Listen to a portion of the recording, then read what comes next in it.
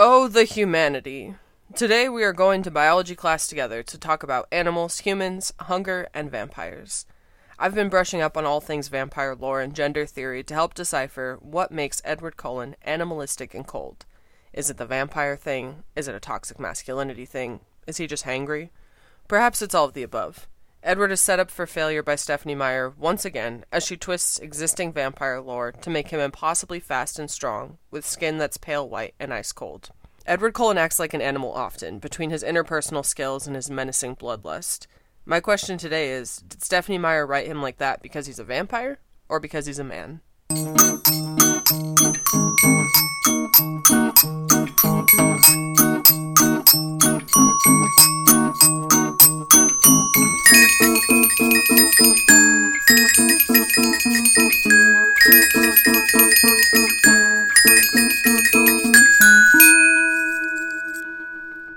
A quick warning for those who felt like prey to their romantic partners or who have survived attacks by human lions. This episode contains pertinent context about rape culture and may not be for everybody. As you already know, I'm going through the 4 main books of the Twilight Saga, plus the book Life and Death, the gender-swapped version of Twilight, and Midnight Sun, which is the book told from Edward's perspective. Though no book by Stephenie Meyer would explicitly state that something was rape or assault or even rape culture, a big part of my goal here is to strip away that nuance so we can see the Twilight Saga for what it really is. One of the most classic lines from Twilight goes like this. "And so the lion fell in love with the lamb," he murmured. I looked away, hiding my eyes as I thrilled to the word. "What a stupid lamb," I sighed. "What a sick, masochistic lion." Stephenie Meyer's pulling out her Bible to borrow and rework a metaphor that's been written 100,000 times. Clearly, she's worked it out so Edward is a lion and Bella is a lamb. The Bible has a couple meanings for the lion and the lamb, one where the lion is Jesus Christ's resurrection and the lamb is his sacrifice. Another version was coined by the main Mormon himself, Joseph Smith Jr., someone Stephenie is certainly familiar with as a follower of Mormon faith. He borrows from the biblical book of Isaiah to say, "The lion and the lamb can dwell together, and the sucking child can play with the serpent in safety." The power of this metaphor lies in the fact that a lion is a natural predator of a lamb, and their peaceful coexistence would require an act of God to work. The way Stephenie Meyer has written it, the masochistic lion is in love with the stupid lamb. Every problem I have with this story as a whole is summed up in those lines. For starters, a lion refers to an adult creature, and a lamb refers to a baby creature. Even though I can safely assume that in the Twilight universe, Bella knows this is a biblical reference, the age difference is one part of the reason the lion and the lamb are not lovers in most versions of this metaphor. Secondly, Bella blames herself.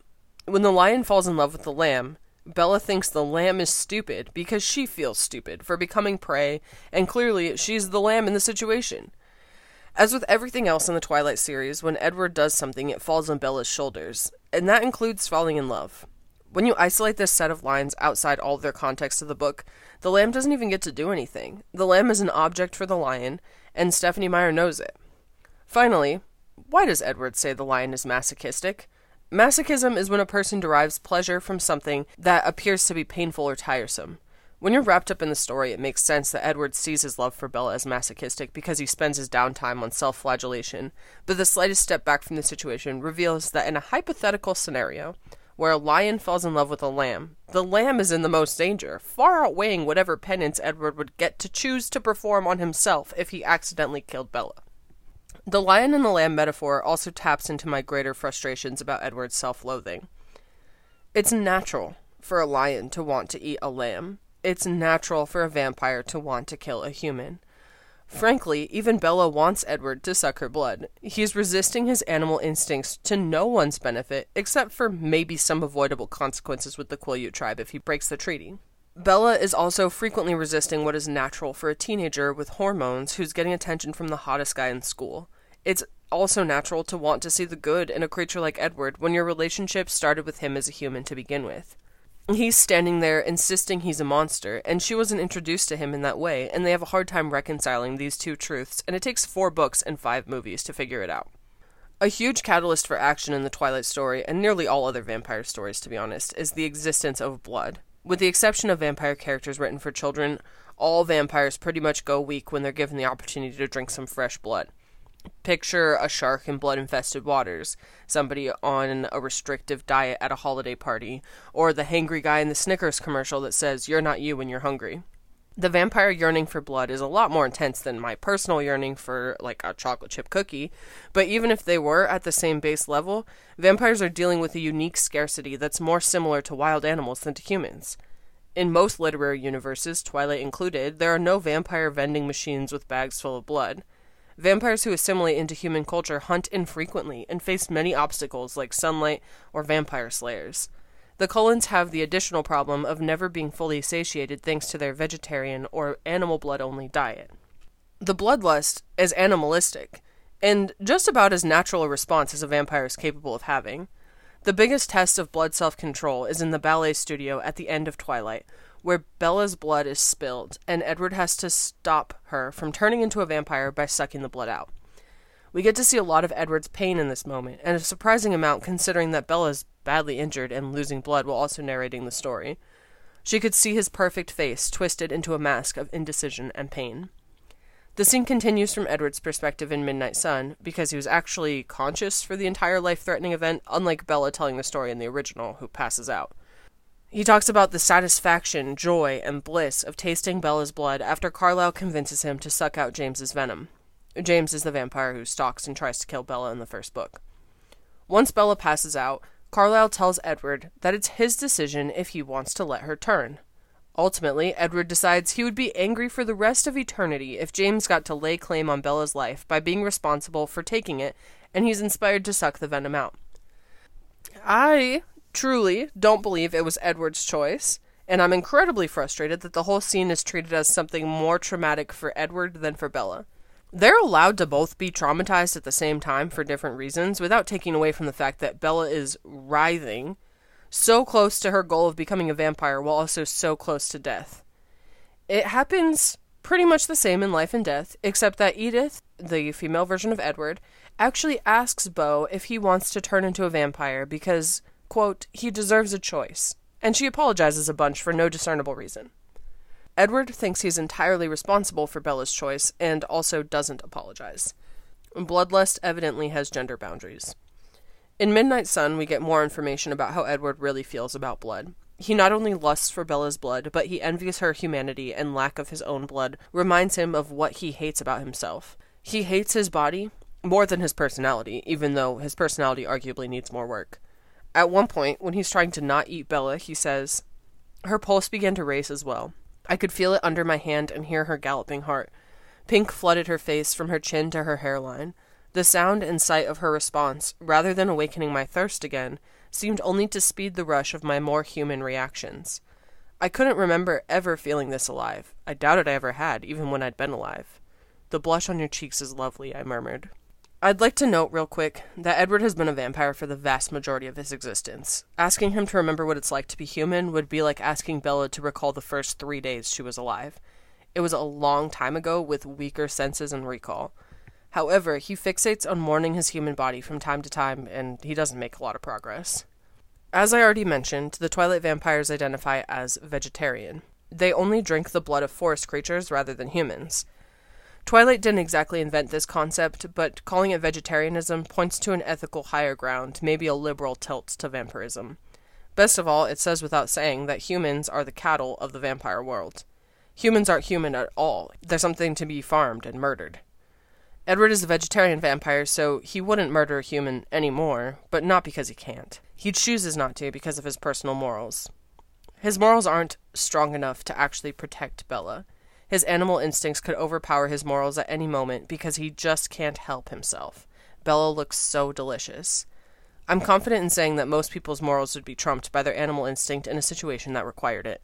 The infamous Donner Party is a classic example of people resorting to eating other people for survival when there's no other choice. In a less extreme example, many vegetarians will eat meat if they go on a trip abroad, or vegans will eat cheese if offered a free meal with no other options. In Edward's case, compromising his diet means taking out the first-person protagonist of the entire Twilight saga. In an essay by Lucy I. Baker called Fans and Vampires at Home, there's a clear light shown on this issue of humanity in the Twilight saga. Twilight is strange because the vampires are clearly inhuman, but the people are also stripped of human rights when they simply become prey or the non-vegetarian option. Bella's willingness to woo Edward and repeatedly offer herself as host lacks any sense of human preservation, as Edward so often points out. Historically, humans have wanted to preserve themselves, though in modern times, Bella's willingness to die probably resonates better with millennials and younger, who tend to feel the imminent end of humanity on their doorsteps more than generations past. Even with that context, humanity is not traditional in this story. According to Baker, to be good in Twilight is to be conflicted about oneself, even if that causes harm to others. As a contrast, the concept of being good in psychology is associated with empathy, kindness, and a lack of self-centeredness. In Twilight, Edward's ongoing angsty identity struggle is seen as more human than Bella's offering up her human blood for vampire snack time purposes. Bella sees humanity in the vampire and monstrosity in the human, which might be nice in a different universe, but only fuels toxic dynamics in this world where Bella's most important attribute is her body and Edward's is his soul. Life and Death doesn't shed much light on this because we don't know what Edith is thinking. While there are stories of female vampires, they're greatly outnumbered by male vampires, and stories of romance between a female vampire and a male human are less common. In some ways, the mere existence of Life and Death is original in that way, despite it being a warped copy of Twilight. It might be too much to ask Stephenie Meyer to write Twilight a fourth time from Edith's perspective, but it would help tighten the screws on some of my arguments, so I'm submitting that request now. Stephenie, please write Life and Death from Edith's perspective. I just want to see more of what a female vampire is all about. You could even give me a story about Alice or Rosalie, and I'll eat it up just the same. In the introduction to Hospitality, Rape, and Consent in Vampire Popular Culture, the author suggests that vampire stories often uphold heteronormative, patriarchal white values, even when the vampires somehow threaten the status quo of a town. Plus, historically, romance stories involve a man courting a woman and/or a damsel in distress. To work in that context, a vampire has to be a man, and the victim has to be a woman. Any creative reworkings of the structure have come in the fairly recent past. The male vampire narrative, as some extension of rape culture, has been written about extensively. The aggression and animalistic nature of the vampire as a predator often extends right into the vampire's sexual nature, and often reflects and exaggerates the human male courtship we see in real life. Something about this kind of story allows for aggression and rape under the guidance that once a human girl falls in love with the vampire boy, she's not just offering companionship, she's fully offering her lifeblood, and isn't able to withdraw consent once she makes the agreement. Edward Cullen doesn't take advantage of victims the way other vampires might. For example, Damon in Vampire Diaries feeds on girls and erases their memories so they don't remember it happened. Vampires in the Buffy series can't have sex if they have a soul because sex is so intrinsic to the hunt.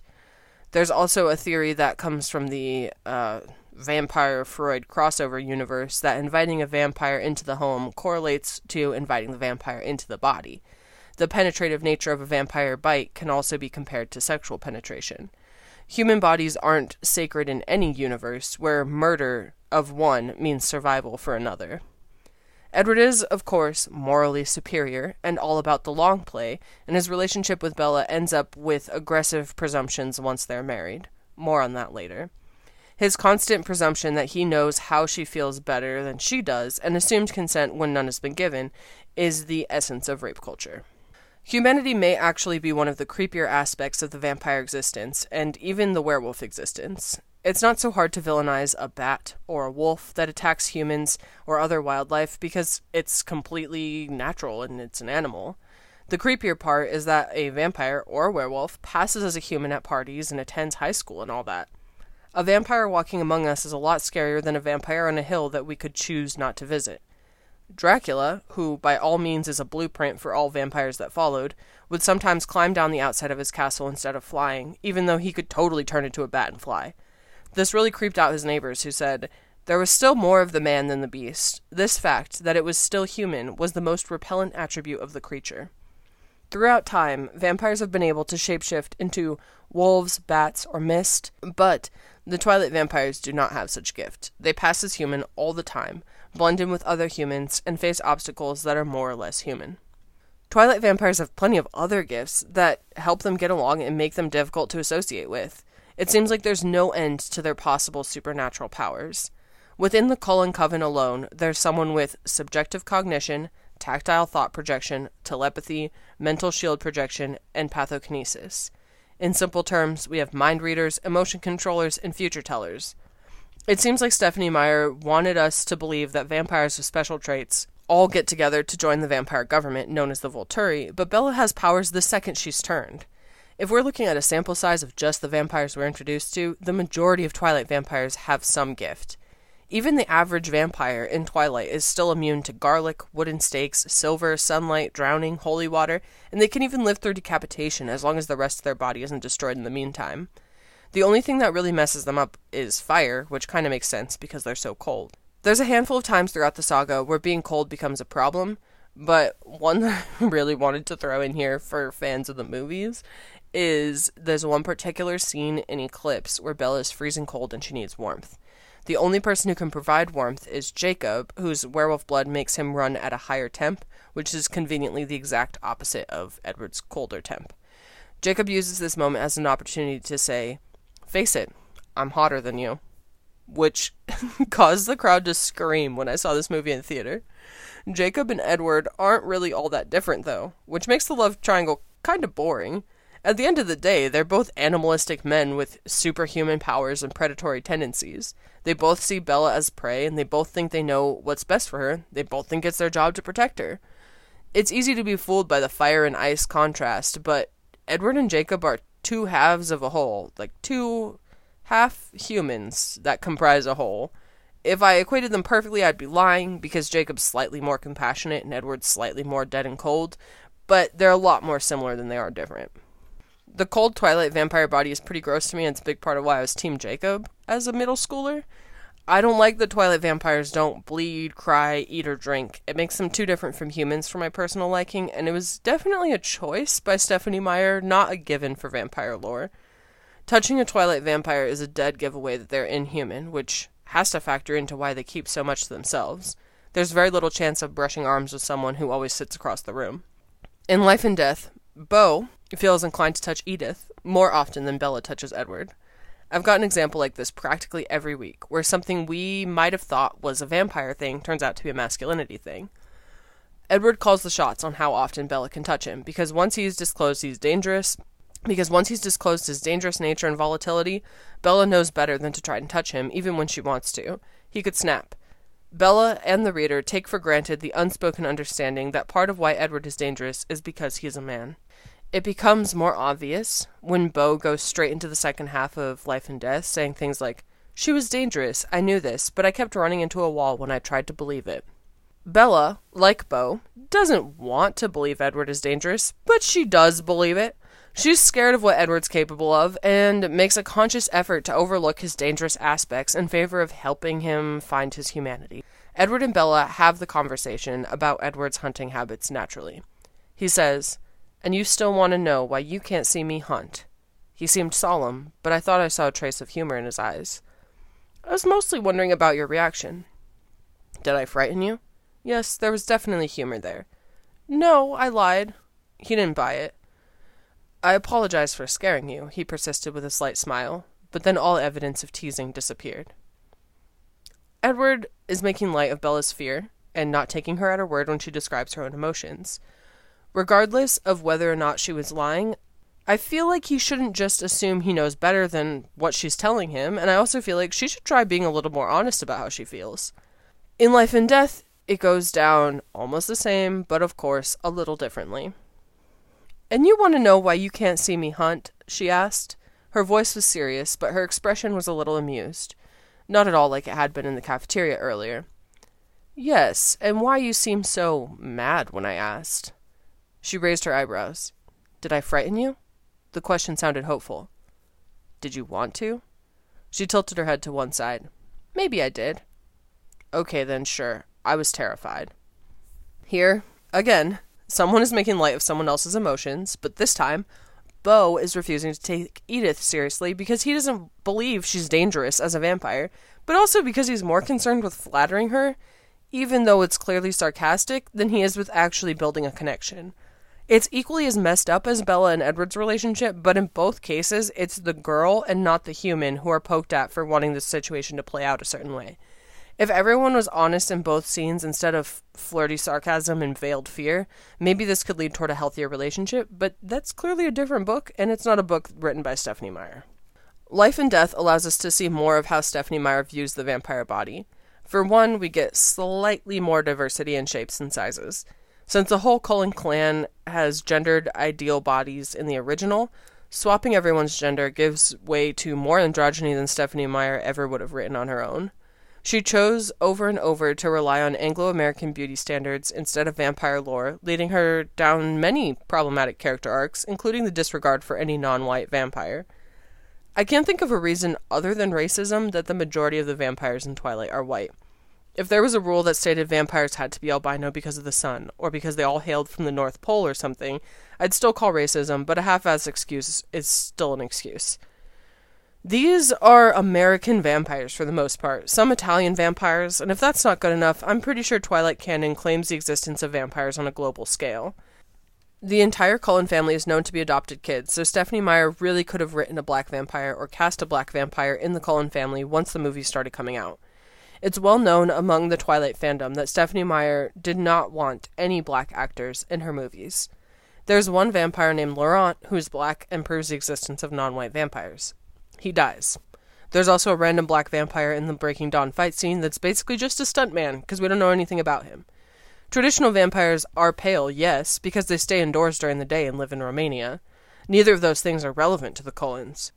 And while we're talking about problematic, the hetero scenes sometimes get weird for me too, like some scenes where it gets overwhelmingly heterosexual because all the vampire couples are lined up, but that only bothers me like once a movie when they beat you over the head with it. So yeah, when you switch all the genders, there's slight diversity in bodies. The Alice character as Archie is still a shorter person, and the Emmett character as Eleanor is still beefy, despite the betrayal of traditional masculinity and femininity. In the cafeteria, when Edward is explaining how their hunting works, Emmett is sitting at another table with his thick bands of muscle that wrapped his arms and torso in a menacing fashion. In Life and Death, it's the same thing. Eleanor's muscles are intimidating all the way down her arms and legs. There's a super fun scene in Twilight where all the vampires play baseball, and when the genders are swapped, everything stays the same. In the original, Emmett hits the hardest and Edward is the fastest. In Life and Death, Eleanor hits the hardest and Edith is the fastest. Instead of Esme, the vampire mom, sitting out the game to be umpire, it's Ernest, the dad, who sits out to call the plays while his wife, the successful Dr. Corinne Cullen, runs the bases. I also can't forget to mention the absolute power play of Dr. Cullen's introduction as a woman in a world where most people jump to conclusions that someone with a doctorate is a man. Of all people, I would not think Stephenie Meyer would manage to get this credit, but I love Dr. Cullen as a woman. When it comes to physical strength, there's gender equality in vampires, unlike in humans. In fact, sports competitions are one of the main realms we still struggle with as a society to understand in a less gendered way. There's extensive conversation about trans kids competing in sports. There's the issue of girls being forced out of baseball and into softball at a certain age. And there are clear gender discrepancies in performance for athletes from middle school track all the way up to the Olympics. It goes without saying that I don't think your worth is tied to your mile time, and I'd also like to point out these kinds of discrepancies only really exist when everyone is super fit. If there's a woman who runs every day and a man who works an office job and doesn't work out, who are you going to ask to help you lift a heavy table? It's sort of unreasonable, but not surprising, that most people's brains go straight to, well, Michael Phelps swims faster than any girl Olympian, and they can't even name a girl Olympian, even though that has almost nothing to do with people's physical performance in the regular non-Olympic world. Stephenie Meyer tries to run some feminist offense about stereotypical straight relationships in Midnight Sun. There's no doubt she understands basic gender equity, even though her nuanced misogyny is all over the page. At one point, Edward helps set up Angela with a date who turns out to be taller than her. He admires her disregard of such a trait and says, "How silly humans were to let a 6-inch height difference confound their happiness." I found this haphazard insult sort of laughable, considering all the vampire couples were a man taller than a woman with no challenge whatsoever to relational norms. I get that part of the allure of the Twilight vampire, and plenty of other vampires to be honest, is a beauty that exceeds their life as humans. Stephenie Meyer, as the author, got to choose what those beauty standards are, going off of whatever was around culturally. White, thin, dainty if female, muscular if male, perfect complexions, and yes, men who are taller than their women partners. This is a choice. By including a short-lived side plot where Angela is going to a dance with a short king, the author indirectly conveys that you're technically allowed to do such a thing, just not as the main character. A similar quote-unquote empowerment comes up in Twilight, where Bella encourages Angela to stop waiting for Eric to ask her to the prom and ask him herself. It fascinates me that the entire Twilight saga ends on a level playing field.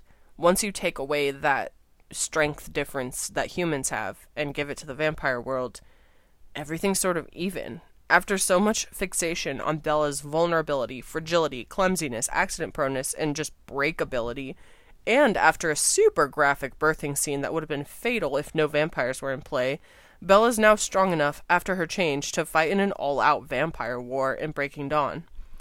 Again, drawing from that Baker essay, the hospitality of the Cullens attracted Bella and kept her around long enough to eventually turn into the sparkling heroine. The Twilight vampires are domesticated, so to speak, changed by years of vampire stereotypes. Edward and the rest of the coven gave up some of their vampire identity by not sleeping in coffins and wearing cloaks, but they exchanged it for a home that didn't immediately scare off Bella.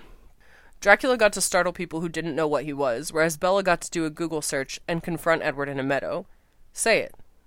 Out loud. You're a vampire. But Edward wasn't Dracula or Nosferatu. He was Edward. He was quaint and tall and went to high school. At this point, keeping in mind that Bella found more humanity in Edward than anyone else, Bella's change to become a vampire was actually the most access to her humanity that she gets in the entire series. As a human, Bella's stuck on trying hard and not getting very far, being incredibly mediocre at the things she does. Her vampire transformation is linked to her motherhood, since her transformation doesn't happen until she's bleeding out on the delivery table for her precious little half-vampire baby. Now that she's a mother, she can do anything. She can clean and tend house quickly and easily with all the strength required to do so. This is everything Bella has wanted since she met Edward, to reward his stalkerish and abusive behavior by offering up her body as a host for his venom. The more he hurts her, the closer she gets to accessing the domestic life she wants. To be frank, this plotline makes more sense the closer your mindset is to Stephenie Meyers, and on my end, it doesn't make much sense at all. The last thing I'll leave you on is also a bit of a teaser for next week's episode. One half of the animal nature of humans is the rage and bloodlust and the iron-bending strength, but the other half is the sexual nature, or at least it can be. When Edward and Bella are holding hands and kissing on the cheek or whatever in Midnight Sun, Bella speaks up. "Your human instincts," she asked, slowly. "Well, do you find me attractive in that way at all?" I laughed out loud at that. Was there any way in which I did not want her? Mind and soul and body no less than either of the others. I smoothed my hair against her neck. I may not be human, but I am a man. This podcast was written, recorded, and edited by me, Susie Shelton. The theme music is by Alexis Lopez. If you enjoyed this episode, please leave a review, share it with your friends, and consider tuning into our sister podcast, Jawbreakers, also on the Nurmer Nurmer Network, or by following Nurmer Nurmer on Instagram. You can DM any feedback or questions to that account, and I'll get back to you. And there's also an email address. It's nurmernurmernetwork@gmail.com. All sources used for this episode are in the description. And if you know anybody that's experienced sexual assault, please know you're not alone. The number for the National Sexual Assault Hotline is 1-800-656-4673. It is confidential and available 24 hours a day. The National Suicide Prevention Lifeline phone number is 800-273-8255. Special thanks to you for listening to this podcast, and extra special thanks to Stephenie Meyer for ruining my life.